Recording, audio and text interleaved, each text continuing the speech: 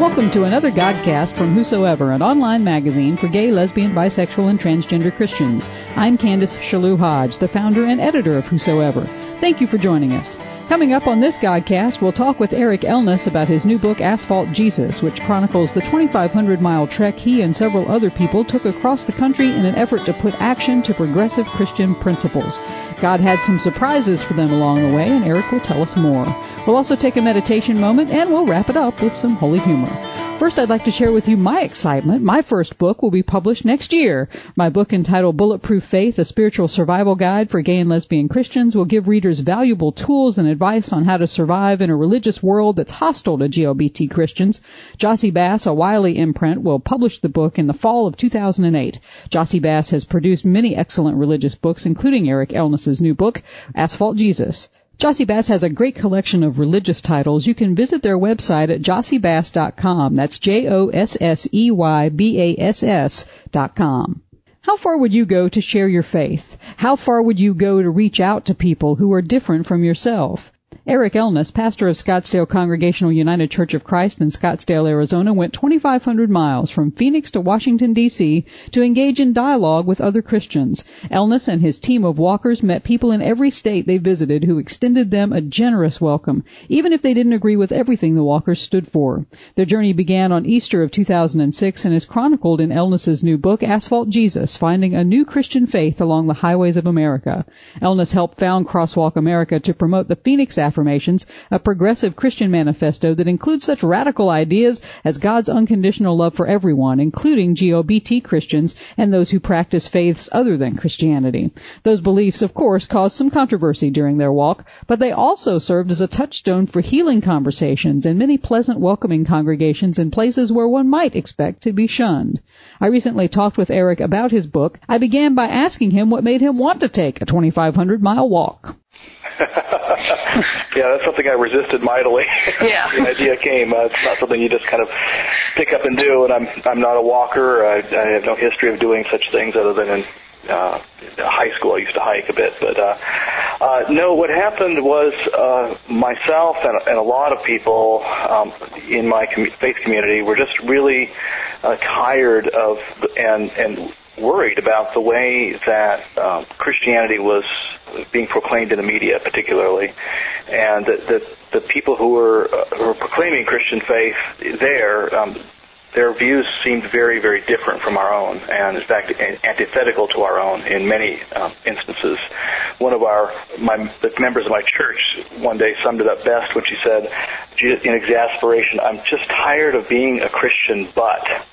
I thought she meant butt like B-U-T-T. I asked her about this. She said, no. I'm just tired of the fact that if I'm in a situation and it comes out I'm Christian, I feel like I have to apologize all over the place. I'm a Christian, but I love people of other faiths. I'm a Christian, but I care for the earth and its ecosystems. I'm a Christian, but I love gays, lesbians, bisexuals, and transgendered people. I'm a Christian, but I believe in the separation of church and state. But. Right. And some of us decided, maybe we ought to hit the road and proclaim an alternate view and really help people realize that not all Christians believe or think or look alike. True. Well, reading through the early part of the book where you're talking about being on some of these conservative Christian talk shows and facing this sort of opposition, I found it interesting that it really wasn't the issue of homosexuality that sparked controversy, but it was this idea of God's radical love. I mean, why do you think the idea that God loves everyone is so offensive to so many Christians? That's a good question. Now the issue of homosexuality was an issue in each of those cases. However, in both of those cases, and as we found repeated around the country, they would kind of present with that issue, but then they'd say, well, our real problem is with this idea of God's radical love. They wouldn't put it quite that way, but it was very much intimidating to them to suggest that, for instance, that there could be, that God could love and continue to love someone in eternity who may not be of Christian faith, for instance, and that the idea that perhaps if when we die and we haven't pleased God in a certain specific way and followed a particular path that we might be thrown into some sort of torture chamber for eternity, that was very threatening to them. And I think a lot of it has to do with fear. I mean, we've been taught, people have been taught from early age that there is this place called hell, and I personally believe there is a state of separation from God. But for eternity being tortured, I think that takes it way beyond the biblical evidence and the evidence from the rest of our faith tradition. And if you remove that fear that God would throw you into this place, you take away 90% of the power of this extreme fundamentalism. Yeah, and you have one of the best explanations of the origin of hell that I think I've read in a long time, and would highly recommend to anyone who's looking for, a refutation of this idea of an eternal hell.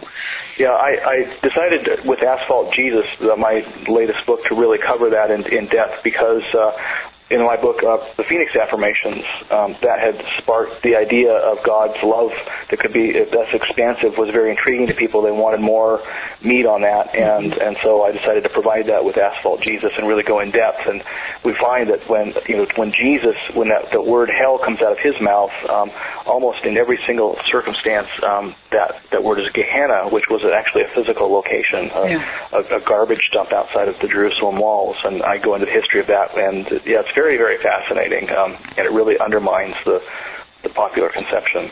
And I did like there was a line there you wrote, if you happen to think that Jesus is of no use at all unless he keeps you from frying in hell, then I invite you to reconsider your love and respect for Jesus. That really hit me. But you're talking about that Jesus isn't here to save us from frying in hell, so what was Jesus' purpose?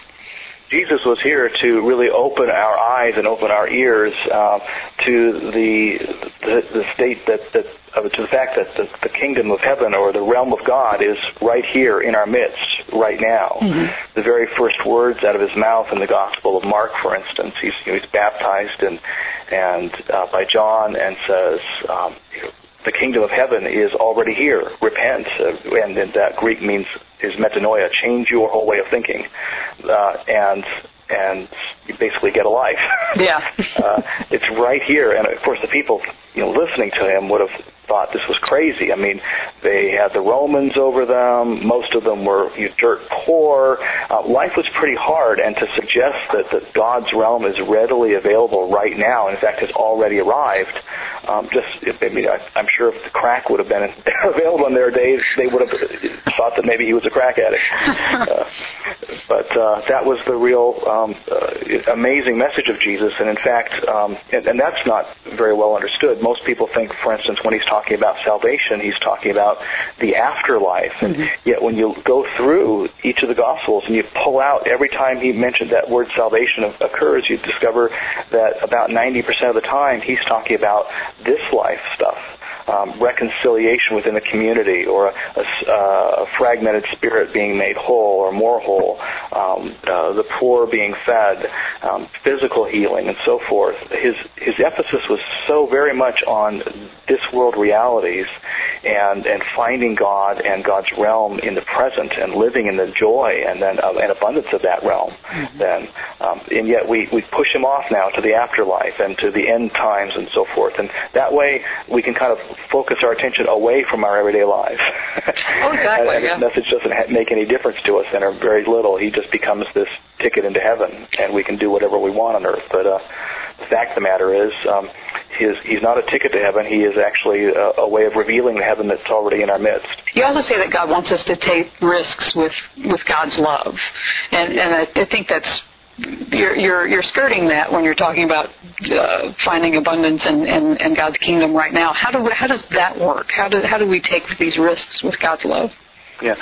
Well, I think that, first of all, when we do pass on, if there's ever a chance to stand before our Maker and God kind of shows us our life, I firmly believe that if God is going to point out the mistakes I made in this life, it's not going to be, Eric, you were too loving, you were too great, you gave away too much grace. Rather, it's the opposite, that we tend to withhold grace. We tend to try to rein in love and not let it out too much, not be too risky with it. And so it seems the way to if other people listening to this can relate to that, one would think that it makes more sense. It's riskier actually not to take risks with our love and grace than to keep it in.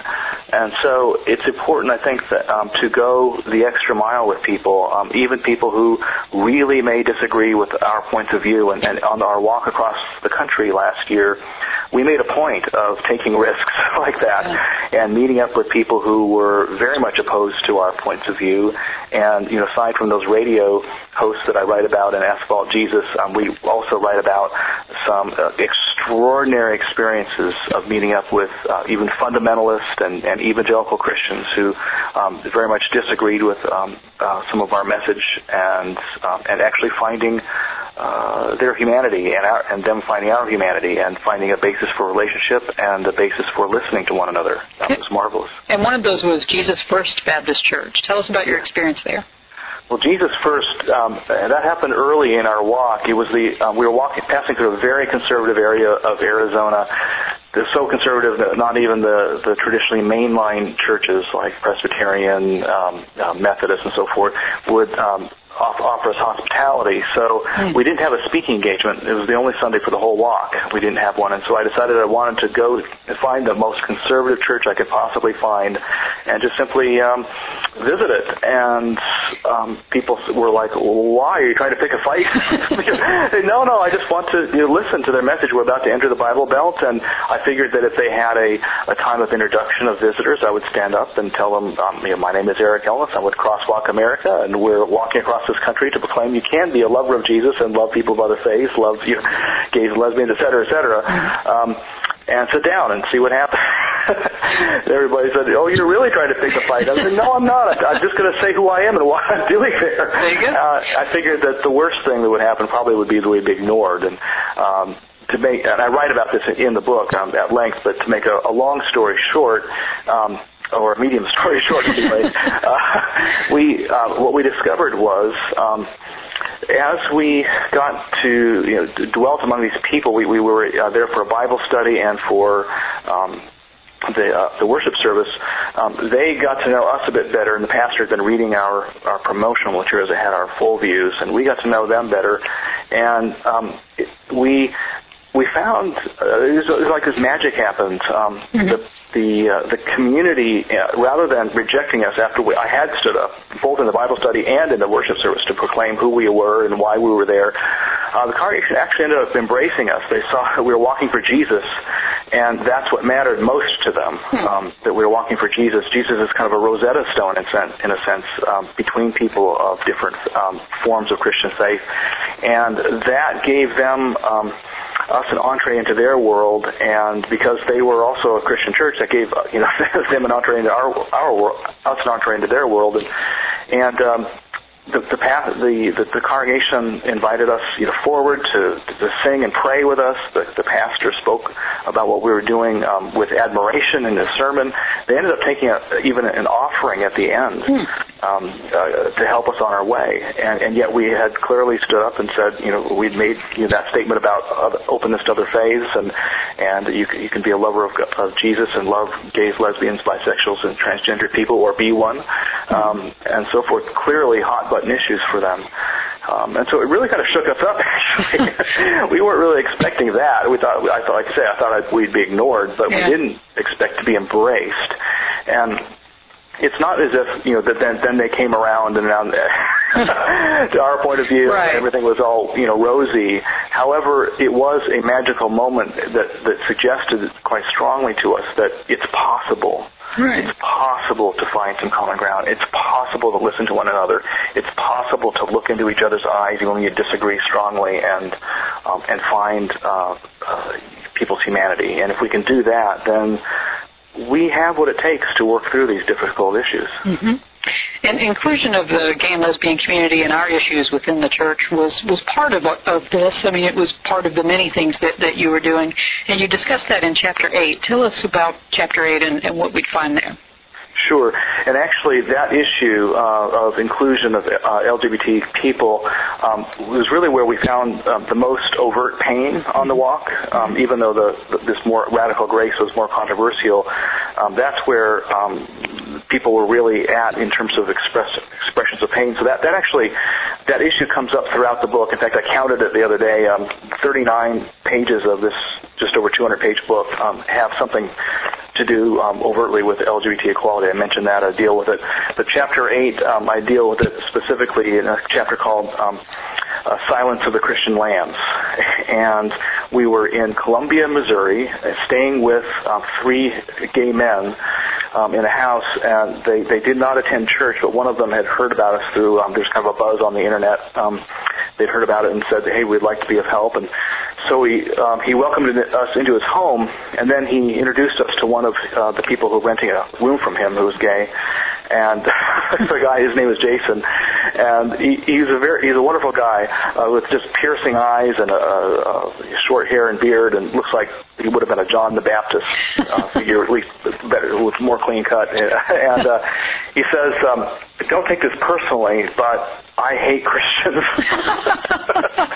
Like, oh, no problem. That kind of made us curious, and over time we decided, hey, let's invite these guys out for a beer and listen, to their story and really get behind that fierceness, and we did, and he really opened up very well. He was a wonderful person. In fact, we stay in contact to this day. Jason, you talked about. He identified the people who are the blowhards, the people who hold up signs saying God hates gays, right, funerals, and so forth. And that, of course, made him mad. However, what made him angrier were those of us Christians who will see that happen and let it happen without raising a voice, an alternative voice. Yeah. And he was asking, he said, if people were holding up signs saying, instead of saying AIDS is God's answer to homosexuality, if they were holding up signs that said cancer is God's answer to smoking, or diabetes is God's answer to obesity, the whole country would be up in arms. Right. And yet you can say AIDS is God's answer to homosexuality, and where are people? They're all silent. Similarly, if they were once they started that group that protests gay funerals, once they started protesting military funerals, there's all of a sudden this big uproar about that and wanting constitutional changes and so forth. Well, where were the Christians before? Offering that alternative voice, and he knew pastors in his community who were very quietly open and affirming of LGBT people, but who he insisted never preached it about that issue from the pulpits. I asked him how he knew that, because he never went to church. He said he had lots of friends who did. He just asked, why should I give my faith, my life, to a faith that won't give its life to me? Well, good question. Yeah.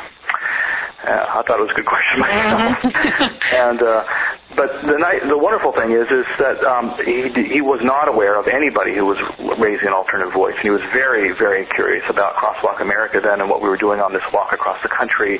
And after the walk, we stayed in contact, and we even included him. We came back and filmed him for the film of the walk, which is called The Asphalt Gospel, which is just starting to go across the country in selected cities. Good. People can find those cities on our website at crosswalkamerica.org. Jason's in that, as well as a number of others. But he said, I'm not of the same faith as you, but I think we may share the same God in the end. Yeah. Excellent. Tell me, what was the biggest change for you out of this whole experience? You left Arizona in one way. How did you come back? Yeah. Oh, boy. I'm still feeling the changes and still assessing them. But I think one of the major things that we learned on the walk were two things, really. One was that this kind of open faith, which are really well articulated in a set of principles called the Phoenix Affirmations, which people, again, can access at crosswalkamerica.org, 12 points that are organized around the 3 great loves that Jesus identifies: love of God, neighbor, and self. And they include many of the principles that we've just been talking about. that there's this great thirst and openness to those ideas, which are very classic Christian ideas, but yet many people in certain Christian faiths, communities have been told you have to step outside of Christianity to believe these things, such as equality for LGBT people, or that there may be other legitimate paths to God, even as we claim Christ's path as our own, things like that. There are so many people out there who are hungering for that message and have not heard it proclaimed within the Christian faith. They are part of the church, what Jack Spong calls the Church Alumni Association. Yeah. Yep. They're out all over the place, and when we walk through areas, no matter where we were, no matter how small the town, and no matter how the conservative the area, we could always find supporters, even if the churches had not welcomed us. People, when they found out what we were walking for, came out of the woodwork. So that the depth of the desire for Christianity to be more inclusive and compassionate was just reverberating and ricocheting all around us. It was amazing. The other piece which surprised us was that we can actually find support for even these views that are considered more controversial within conservative Christian churches themselves. Now, the whole church may not, rise up and say, "Ooh, we love the Phoenix Affirmations, we love Crosswalk America." But what we find regularly is that a number of people within these churches would come up to us and say, "Thank you, you're walking for me." We had a fundamentalist Christian woman actually in that same area where Jesus First Baptist was. She didn't go to that church, but she was at this camp that we were staying at, and she knew what we were walking for. And at the end, she comes up to us and says, "Thank you. I want to thank you for the stance you're taking, especially on some of the hard issues, and especially about homosexuality." She said, "My son came out as being gay 2 years ago, and it's been a constant source of strife in our family ever since. My husband, in fact, has disowned him.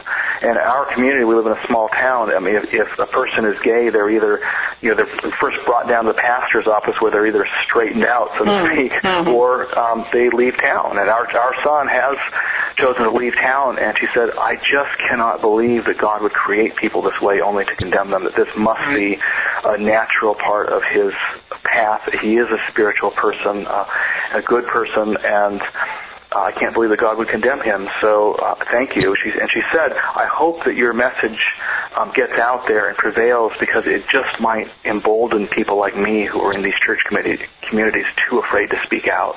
We're in these small towns too afraid of ostracization. Maybe we could just get our voices together and make a change."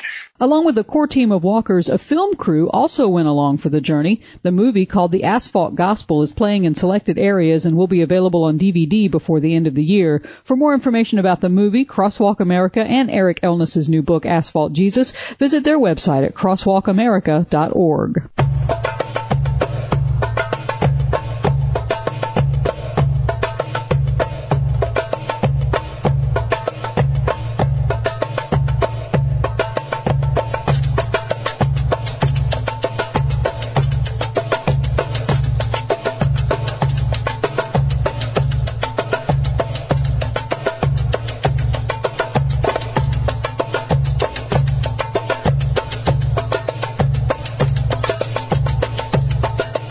When I first realized that my sexual orientation was different from the majority of the people around me, I felt alone. I remember reading in a book that only 2% of the population identified as gay or lesbian. Not realizing that even such a small percentage translates into millions of people, I felt even more alone, thinking that in the small town where I grew up, I'd never meet anyone who felt like I did. So I did what most of us do. I hid. I pretended to be something that I wasn't. Apparently many Christians sitting in the pews of many mainline churches today can understand my pain. They too are hiding, pretending to believe in things they don't really believe in, but are afraid to raise questions. Eric Elnes, in his book Asphalt Jesus, talks about the many hidden Christians they discovered on their walk across America. Elnes writes, "Many Christians who yearn for a more inclusive, compassionate, and intellectually honest form of faith feel so alone, like they're the only ones who feel the way they do, but they're not. Even in the smallest towns, in the most conservative areas, many people are not only sympathetic to those same desires, but also actively gathering in house fellowships, book groups, and unsung churches around the country, or are yearning mightily to do so. I wondered how such a phenomenon would be so vast and yet so hidden. These are certainly not the Christians who got noticed by the media.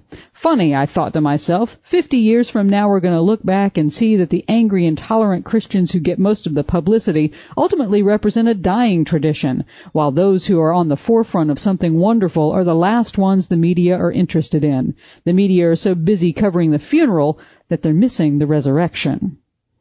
We need to stop believing the media hype that there are only two extremes in Christianity, on the right and on the left.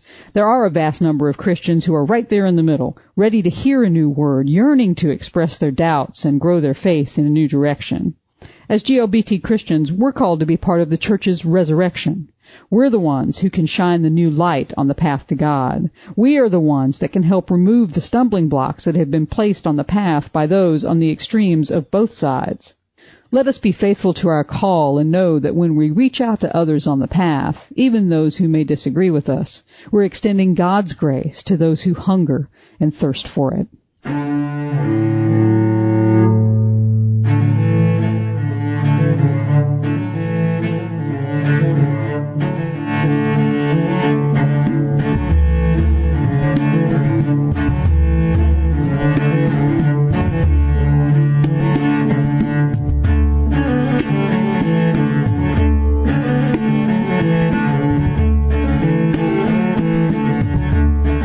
And as always, we wrap up with some holy humor. The Sunday school teacher was carefully explaining the story of Elijah and the prophet and the false prophets of Baal. She explained how Elijah built the altar, put wood on it, cut the steer in pieces, and laid it upon the altar.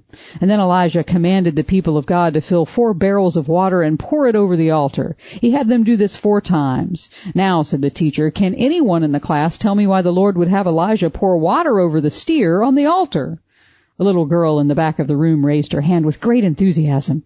To make the gravy, came her enthusiastic reply.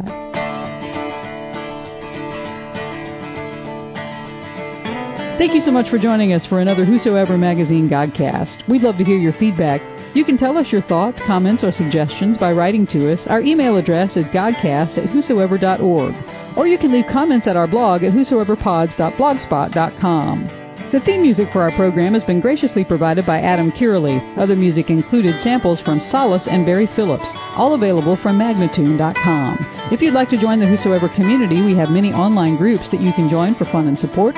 You can find Whosoeverans in your area when you join our Rainbow Fish groups. To find out more, go to whosoever.org/rainbowfish. If you're enjoying our podcast, we hope you'll consider making a monetary donation to our ministry. It costs money to produce this program and, of course, to keep our ministry on the web, where we've been a valuable resource for our community for more than a decade. You can donate by credit card by going to our website, whosoever.org/donate. Or you can send checks to Whosoever Ministries Incorporated, Post Office Box 727, Camden, South Carolina, 29021. Remember, Whosoever is a 501c3 nonprofit. That means all donations are tax deductible. Thank you for listening. May God truly bless you until we meet again.